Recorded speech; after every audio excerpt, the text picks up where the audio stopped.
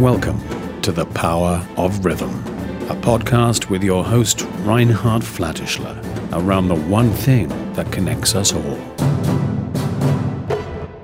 Rhythm.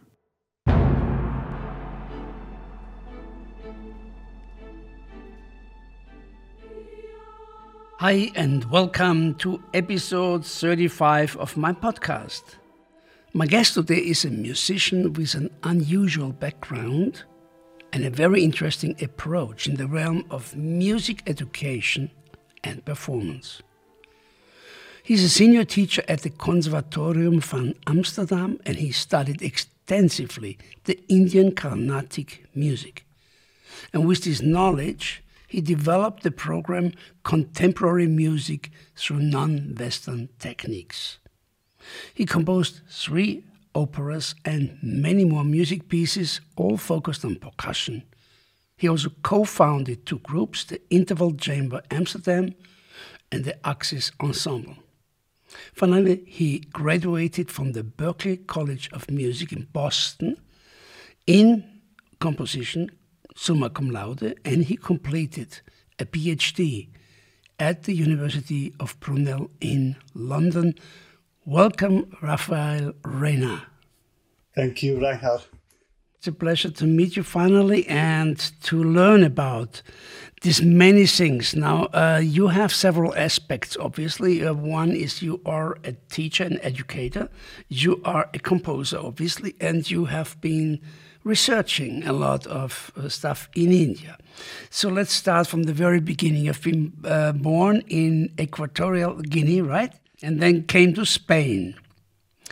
So what was your first encounter with music? Well, it's a very good question, because I think that my first encounter with music is actually has determined the course of my life, musically speaking. So as you said, I was born in a former Spanish colony in Africa. It used to be called Spanish Guinea, and it's Equatorial Guinea since 1968. And actually, my father was a strange character, because he wasn't really someone who knew a lot about music or was a melomaniac or anything like that. But he had one of those old CIA kind of tape players, what is called reel-to-reel in English. And he had a variety of music cultures that was quite flabbergasting. So he loved a lot of African music. Mm-hmm. So a lot of tapes of African chanting or drumming. But my father was from the south of Spain at the same time, so he had a lot of flamenco. But for some reasons that I never understood, he loved Stravinsky and Bela Bartok. So he had quite a lot of music by Stravinsky and Bela Bartok, even some Varese. And actually, my very first memory, I must have been 2 or so. It was just seeing a really heavy storm coming, like the cloud, the sky covering these completely black clouds, and you could see the lightning and the raindrops as big as my hand. And my father just had this idea of blasting the Ride of the Spring in the speakers. So I got really, really scared. And I remember just going under my bed there. But then just after a couple of minutes, I got out, and then I was watching this amazing tropical spectacle of lightning and different colors in clouds and the power of nature together with the Ride of the Spring. So for me, the Ride of the Spring always reminds me of a tropical storm. So that is kind of somehow in a conscious or unconscious way has guided who I am musically as a teacher, as a composer, as a founder of different ensembles. What I always wanted to do is just talk about music. For me, to talk about this music belongs to this culture or to that culture, something I never understood.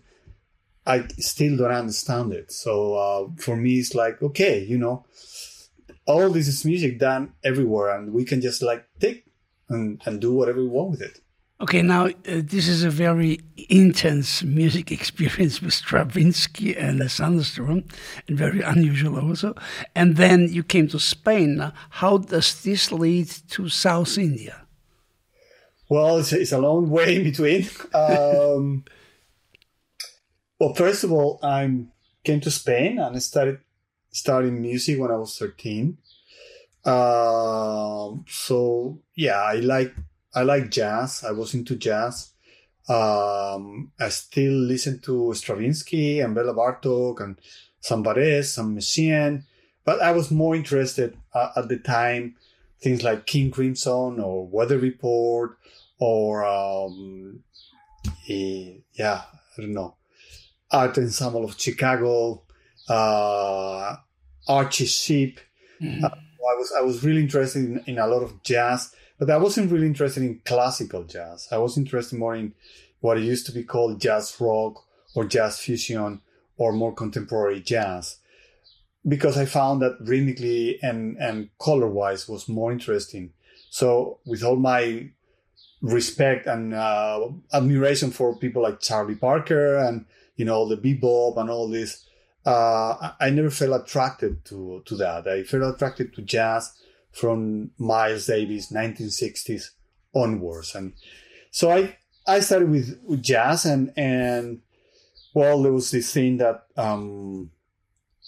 after quite a few years of huge tyranny there in Equatorial Guinea, my father, there was a military coup in 1979, and so then my father Spain was called back to go there and try to organize things. And actually my father was called back, so then I had the chance to visit him in Spain a few months. So then I started studying some African music. Mm-hmm. And at the same time, I got in contact with a few flamenco musicians who wanted to do things, combining some jazz. So then I found myself playing bass. Before Paco de Lucia came out with his famous electric sextet, I was playing bass with this flamenco group. And so, yeah, I found that I learned some flamenco and I was very interested. I learned some African music. I went to Morocco several times. So I started collecting material at a time that was very difficult to collect non-Western material in audio. And so it was a time how I managed to get to Berkeley is a long story, but I got there and I already had this background of non-Western music inside of me from my upbringing to all those years. And well, Archie was influenced by African music, so was Art Ensemble of Chicago sometimes. So, I found myself, whether I liked it or not, or I wanted it or not, listening to music that in one way or another had non-Western influences. But we're still not in India, and it seems like Karnataka really made a very big influence, more than any other music. Am I right? Yeah. So, but all this is kind of and kind of sowing the field in a way. Mm. So I moved to Amsterdam, and just after a few days, it's a long story how we met, but I met this amazing singer Jana Vijayaprakash and a percussionist Angie Ravi, and I saw this concert, and it was over 2 hours long, and it was only voice. And this instrument that I didn't know how it was called at the time, it's called the mridangam. And I could not believe that they could hold my attention with such an intensity for 2 hours. So then I went immediately to them and I said, I need to take lessons with you. I need to know what you're doing here because this is amazing. So they were staying for a few weeks, doing some projects. I started there, and then I started just going to Bangalore staying with my teachers and just going to every rehearsal, every concert he gave, tour. So I just really dived into the Indian life. And for months, I wouldn't see a white person. So I started eating with my hands and started doing everything very Indian. So, now, Rafael, for our listeners, let's a little bit clarify. Like in India, there are two big systems, the Hindustani in the north and the Karnatic in the south. I have been involved a lot in the Hindustani. I've been studying Bhagawat and Tabla, and there's the Chatti, there's the Samtali Kali with the Angas and the Lyres. Could you lay out for us what's the difference, in your opinion, about the Hindustani and the Karnataka rhythm system? How do they approach rhythm? Similar, different, the same? I think we have the main factor here, rhythmically, is the fact that in South Indian music, you have a tala keeper. You have someone who is visually keeping the tala for all musicians. So that somehow is, in a way, it's like having a conductor. Not really, because a conductor is really guiding you, whereas the tala keeper is just keeping the tala and it's like a visual metronome, right? So that has enabled the role of the percussion to develop not as a mattress to the melody, which is more the case in Hindustani music or in most non-Western cultures, but has a similar role. They are really interweaving polyrhythms and polypulses continuously, because the singer or whoever the melodic instrument is doesn't really need to have an audio of how the tala should sound like. Doesn't really need to have a pattern that keeps repeating with variations. Like in Hindustani, you find more variations than in other cultures. But in a way, the lack of having to fulfill a role for someone else enables the percussion to really go absolutely crazy and develop things that are really going completely against what the voice is doing. The voice is, to say, one instrument, or the violin, and they're not going to be freaking out because it's like, oh, I don't know where the tala is. Because if that person gets lost, it's just going to look at the tala keeper and it's going to say, okay, we're here, so I can pick up if I get lost. So I think that is what has made the bigger difference. And then everything, the development in both cultures kind of derive from there. Okay. Why Carnatic music has gone to the extremes of being a very complex rhythmical system, and is far more complex than Hindustani or any other non-Western culture in the world. So, and I think it's due to that fact that you don't need to be helping anyone to recognize a tala.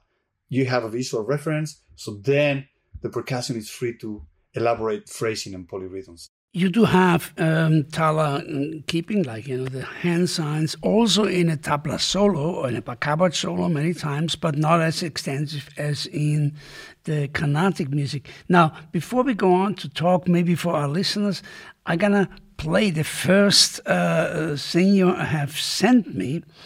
And actually, you have to explain a little bit what is Srangang Tong.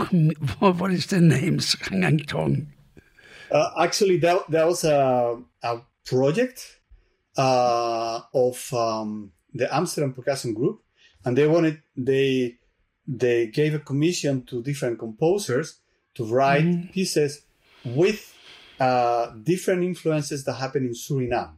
So, Suriname is a former Dutch colony.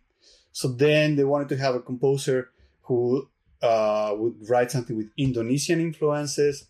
Also, there is a big Indian influence in Suriname, Chinese. So then they had different pieces. So then Sranang Tongo is actually Papiamento, the language is spoken in Suriname.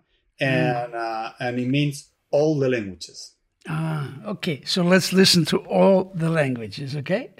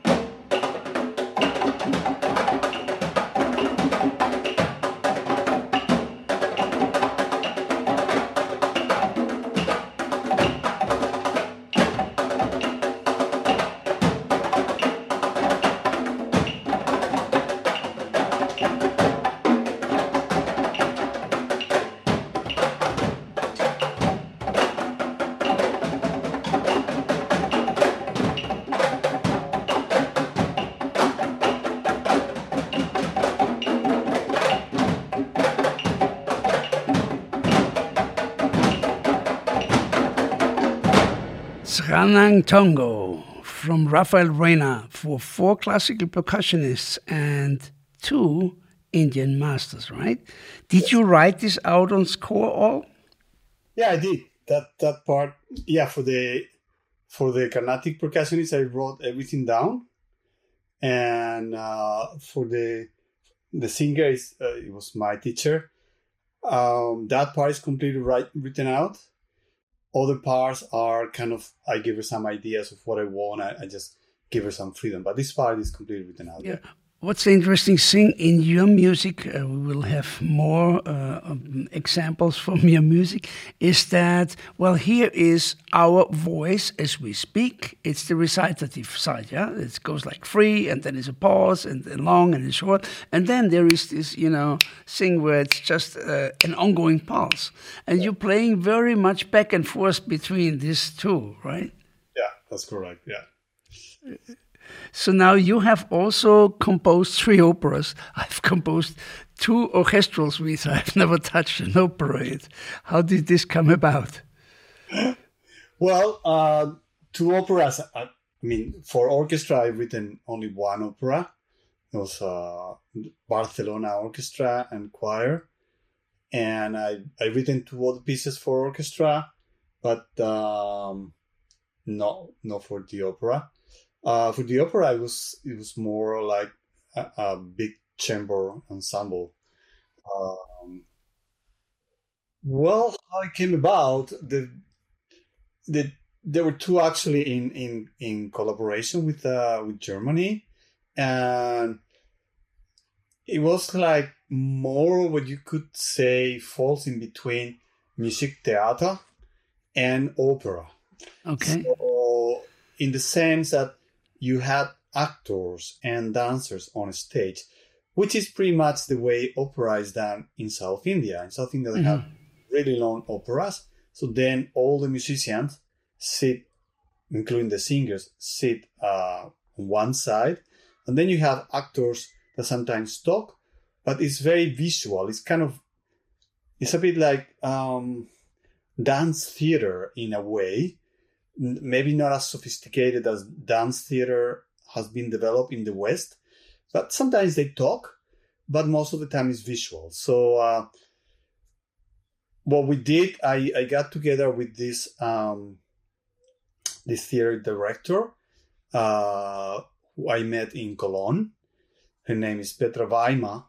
And at the time when we first met in Cologne, she was heavily involved with contemporary theater and stuff, and she thought, why don't we do something that is not a typical music theater, which is like the music just in the background and people talking, and it's not the typical opera with the singers, whoa. And I said, well, I'm all for it, because I'm not really so keen on the operistic approach of voice. I particularly prefer kind of other coloraturas like black voice or Indian voice rather than white voice in general. So the first idea was based on this stories he had. Was about Adolf Welfli, and I don't know, probably it's more known in Germany, in the German world. So we created something that was really really very interesting, very very interesting stuff.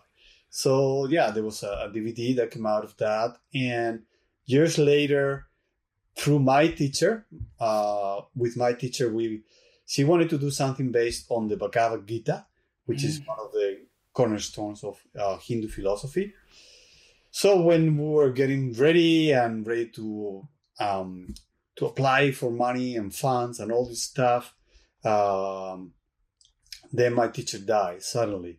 So then we were left with a great idea, but it was a bit too big for us. Then what we did is we started researching different angles to the Bhagavad Gita, and we spent a whole summer in India talking to from Bollywood producers to high priests who knew a lot about the Bhagavad Gita, and a lot of things in between, just to get different versions, different visions on the theme. So then we kind of decided, okay, we're going to take 5 of the main pillars of the Gita, and we're going to put it in the context of someone who doesn't really know what to do with his life, and he goes to India because, India is the place of spirituality, and then it's this very abstract thing because there he finds Hermann Hesse living in India somehow, but it's not really living, it's kind of in a dream world.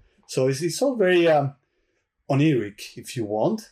It's very, very interesting. So then we take several themes of our kind of things that we are more used to, and then we try to adapt these 5 main cornerstones of the Bhagavad Gita to situations, but create a whole narrative that makes sense, like make different sketches. Okay, the piece of Hesse India that you sent me, is this a cornerstone too, or what could you say to that?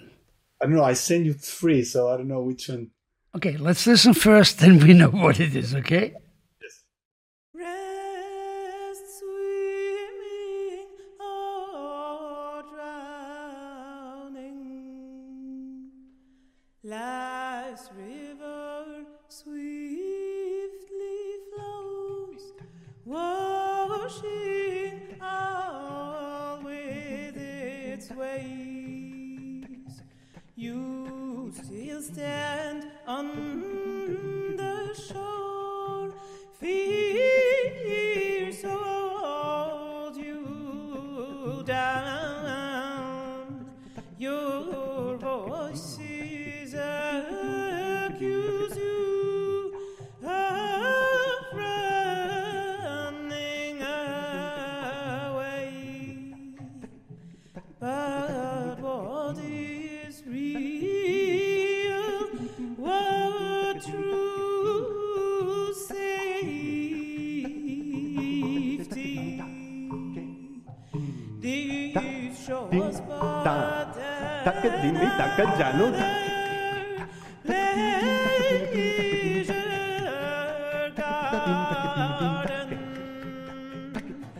where the senses mislead, magic theater of endless desires, where inner eyes quarrel and disguise. The battle of the soul, the search for true wisdom eternal can begin. Your fairy awaits, your fairy man.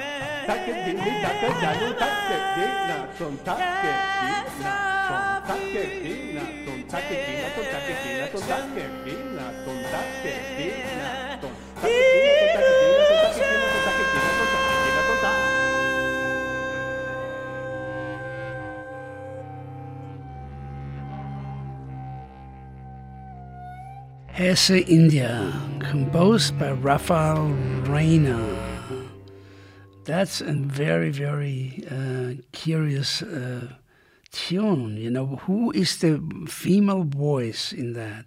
It's fantastic. This is actually more of a jazz singer, and she's also teaching in my in the program I built for the Conservatorium in Amsterdam. Her name is Christina Fuchs.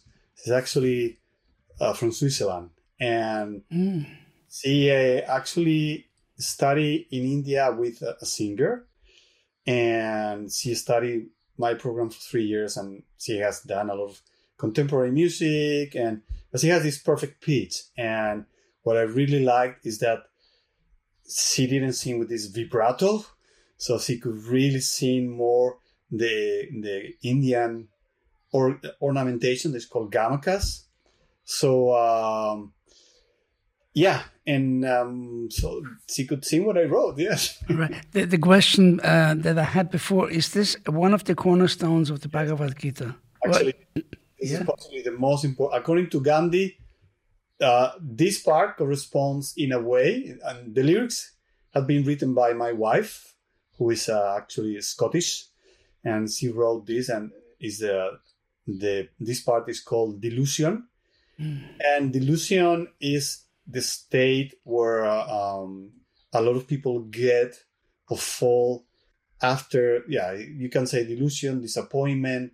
Basically, it's a very Indian philosophical thing. You have to do things with care, but without expecting any fruit to your action. And that's part of the Dharma. You need to do things, you have to do things, but don't expect. And in the West, we always attach expectations to whatever we do. And if those expectations don't come out, then we feel deflated. We feel in delusion. And then when we feel like that, then it's like, you just try to grab onto whatever to get you out of that state. And that's when many people fall into, abuse of alcohol, drugs, false gurus, you name it. So, so that's one of the cornerstones. Yeah, that's very interesting, because when I was 15, I was actually the first time hitchhiking to India, and in my pocket was the Bhagavad Gita, reading about, doing the thing but not being attached to the outcome. So this is very beautiful music. Now, I'm very interested in one thing. You said a sentence that goes like this: the large variety of rhythmic devices used in Karnataka music is potentially most universal. Would you say the Karnatic elements in rhythm that you took, are they archetypes? Are they universal? Explain this to us, please. Okay, yeah. Because I was a composer and not an ethnomusicologist, I wasn't really interested in how what it is that is done in most concerts in Carnatic music, but I was interested more in the architecture. What are the elements that happen here, and luckily Jana Vijayaprakash and B.C. Manjunath, who recorded with the Amsterdam Percussion Group, and N.G. Ravi, were people who were really into elements that up until a few years ago were considered like things that all musicians should study, but it's more like an academic study that you shouldn't really use for concerts. That was like the general idea. So then to hear one of these elements, you might hear one out of 50 concerts, one piece for like 3 minutes. So I'm not saying that the rest I wasn't interested, but let's say that 50% of what you can hear in a Carnatic music concert wasn't elements that I consider could really help me with my composition, or to be able to come up with a whole pedagogical method that would help, basically what I teach at the conservatory, classical performers to improve their rhythmical skills in order to perform contemporary music, or composers and improvisers to think more rhythmically, not rhythm as something that is numbers against numbers, which is something that is like we have 13.5 against 11 and 3/4, getting away from this kind of new complexity. So while keeping the complexity, having those elements in Carnatic music that enable the musician to practice it. Okay. So then I got really deep into elements that were barely used in Carnatic music. But the funny thing is, like, now it's create a boomerang effect. So then, because I published the book and the book got to India through those people who were doing those sort of things, now there is a whole festival dedicated to innovation in Madras. And there are many, many musicians in Bangalore as well who are just say, okay, we can do this. Let's do this. This is great. So now there is much more integration of this more complex material. So it took a while for us, for my teachers and me to find this common ground, because when they were teaching me things, I was like, well, but this in Western music, we already have it in this way or another. What I'm interested is in what you have that we don't have. And there, after the second visit, then it's like we started to really find this common ground, and then they started just kind of throwing things there. It's like, hey, wait a second, what you just did? Oh, and then all of a sudden they just did something that opened a huge window, and I was able to restructure that to create a methodology by which musicians could practice it, and then face a piece by Lageman or Stockhausen or Elliot Carter or whatever. Cool. And that's what you do in your educational programs, right? Before we do that, because you have so much great music here, I wanna play a poet in New York, which is done by a text of the Spanish poet Garcia Lorca that you obviously know. Yes. Okay, so let's listen to that.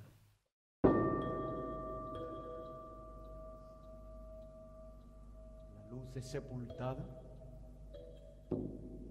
por cadenas y ruidos.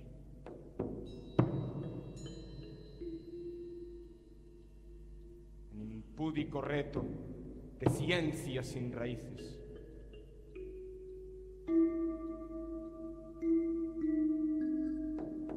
En los barrios hay gentes que vacilan insomnes.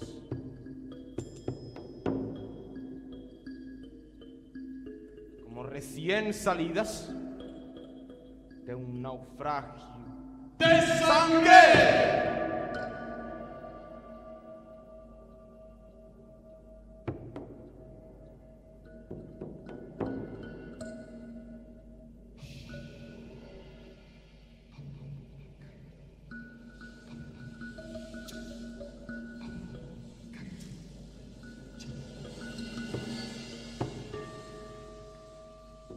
Debajo de las multiplicaciones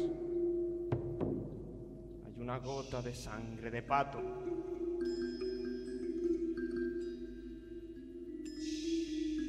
Debajo de las divisiones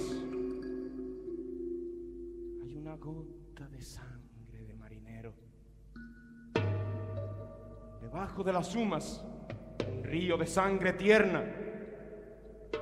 Un río que viene cantando por los dormitorios de los arrabales. Es plata, cemento o brisa, el alba mentira de Nueva York. Existen las montañas, lo sé. Y los anteojos para la sabiduría, lo sé. Pero yo no he venido a ver el cielo. He venido para ver la turbia sangre. ¡Sangre! Que lleva las máquinas a las cataratas. Y el espíritu a la lengua de la cobra.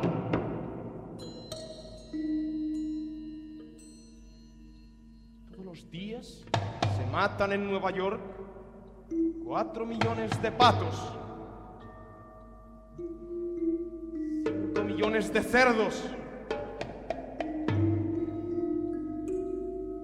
1000 palomas para el gusto de los agonizantes, 1 millón de vacas, 1 millón de corderos,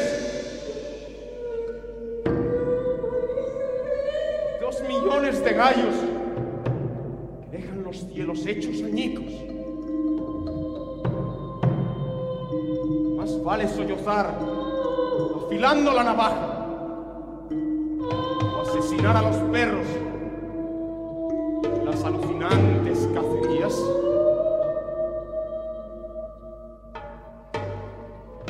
Resistir en la madrugada los interminables trenes de leche.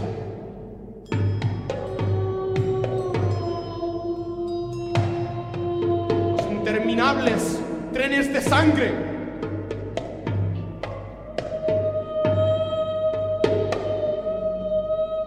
Y los trenes de rosas maniatadas.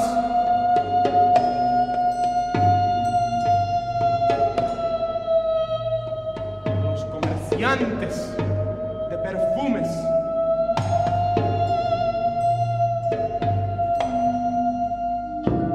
Los las palomas y los cerdos y los corderos. Ponen sus gotas de sangre debajo de las multiplicaciones. Y los terribles alaridos de las vacas estrujadas llenan de dolor el valle, donde el agua se emborracha con aceite.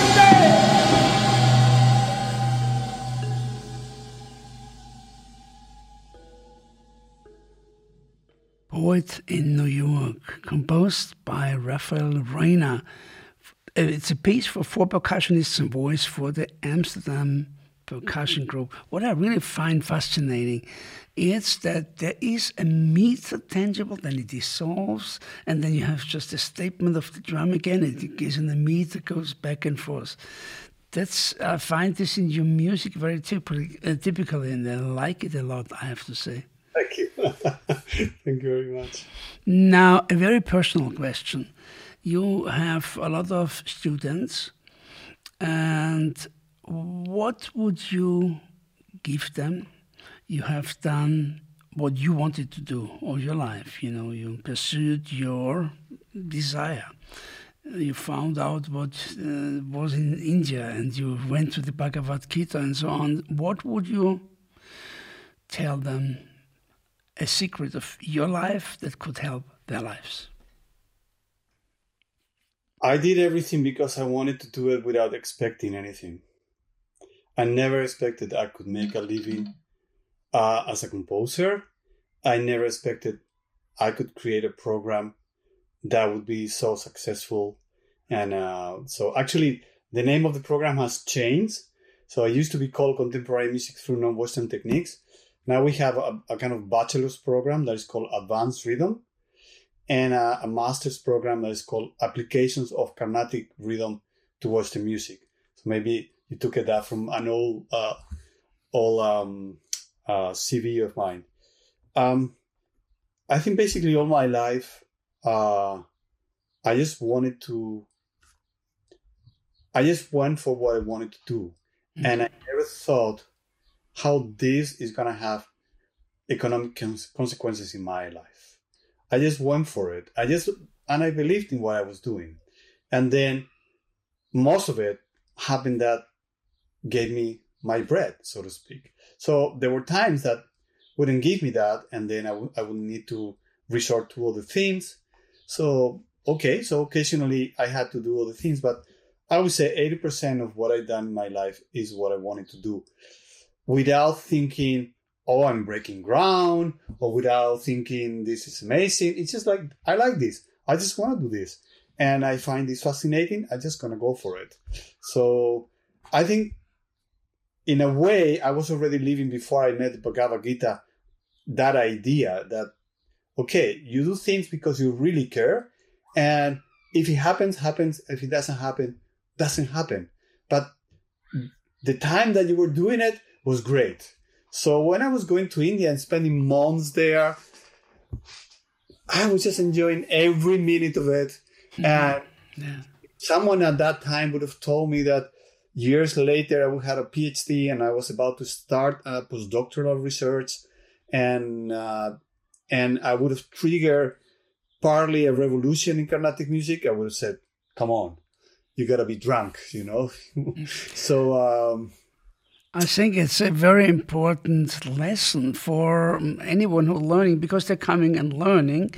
And now it's the balance of keeping the fire. They come for, hopefully with fire to see what they can, learn. But then they also need to know, just follow that and don't expect anything. Let things unfold. And then we come back to the Bhagavad Gita, yeah, right? Yeah, absolutely. So finally, let's go to the chaos part of Wölfli. Explain this a little. How is Wölfli a journey into chaos? Well, it's a good question. We established a parallel, and this was more the theater part than me, but I just went with the music with it because of Adolf. So you have Adolf Wölfli, who was someone that was basically mentally deranged, and he spent many years in a mental asylum. And at the end, he created this kind of painting and drawings. And so then he went from a complete chaos, because he even killed a couple small girls without knowing it, without realizing that he was killing anyone. And while he was in this mental asylum, he just decided to be creative. So then we established an opposite parallel with Adolf Hitler, who wanted to be a painter and became the biggest distractor of at least the 20th century, together with Stalin, right? So in a way, we established this parallel, and out of the craziness of Adolf Wellesley, Adolf Hitler comes out. So at one point, you have both characters on stage, doing quite crazy things, I would say. So let's listen to Wellesley and see what we can hear from that, right? Yes.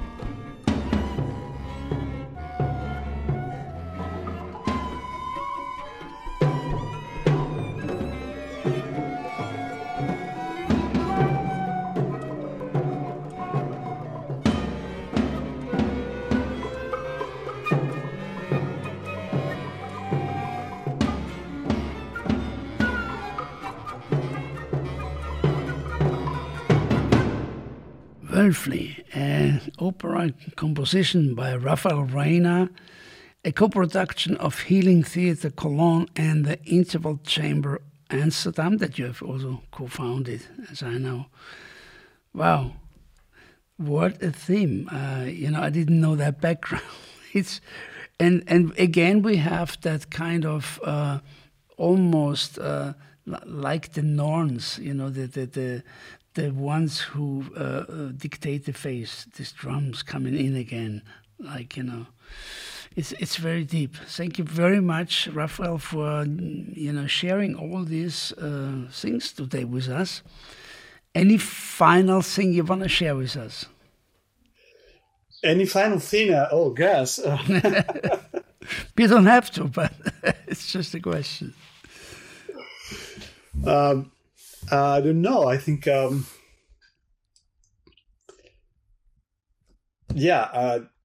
I'm just waiting to see if we get this postdoctoral thing, which is actually we are 8 researchers from 7 different countries and different cultures, and we want to try to do something, putting together, trying to get together a new pedagogical approach that will really contemplate non-Western music, not as something that, okay, it's this little bit here, this little bit there, you can learn djembe here or tabla there, but something that is taken more seriously in the Western academia. So we have applied to the European Research Council. We're waiting for results for next year. And I just hope that we can get the funds, because it's a very ambitious project. And we try to get rid of this is that, but try to say, okay, this is music, and we should stop just looking at Western music as the only music that needs to be taught in the West. It's time to recognize, if we want globalization, it's not only to sell Coca-Cola to Africa. It needs to be a two-way road in a way. So, that's my immediate project somehow. And that's the only thing I wanted to share with you, because it's absolute great. We certainly cross the finger for you that you get these funds. Wonderful project you have put into the world. Can you let us know where people can find you on the net?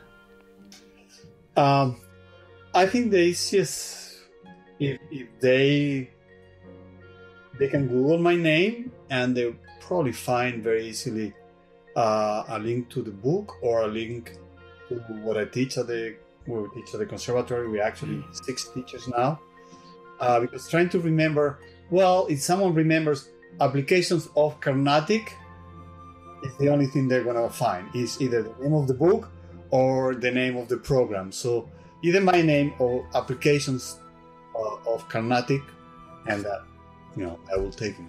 Again, Rafael, thank you so much for the time. It was very fascinating to hear your music, hear the stories behind it, and what you have created. Congratulations, actually. Thanks a lot for inviting me to this. I really appreciate it. Now, if you like our podcast and you have been fascinated by our talks and by the music we play, visit us at powerofrhythm.com/podcast.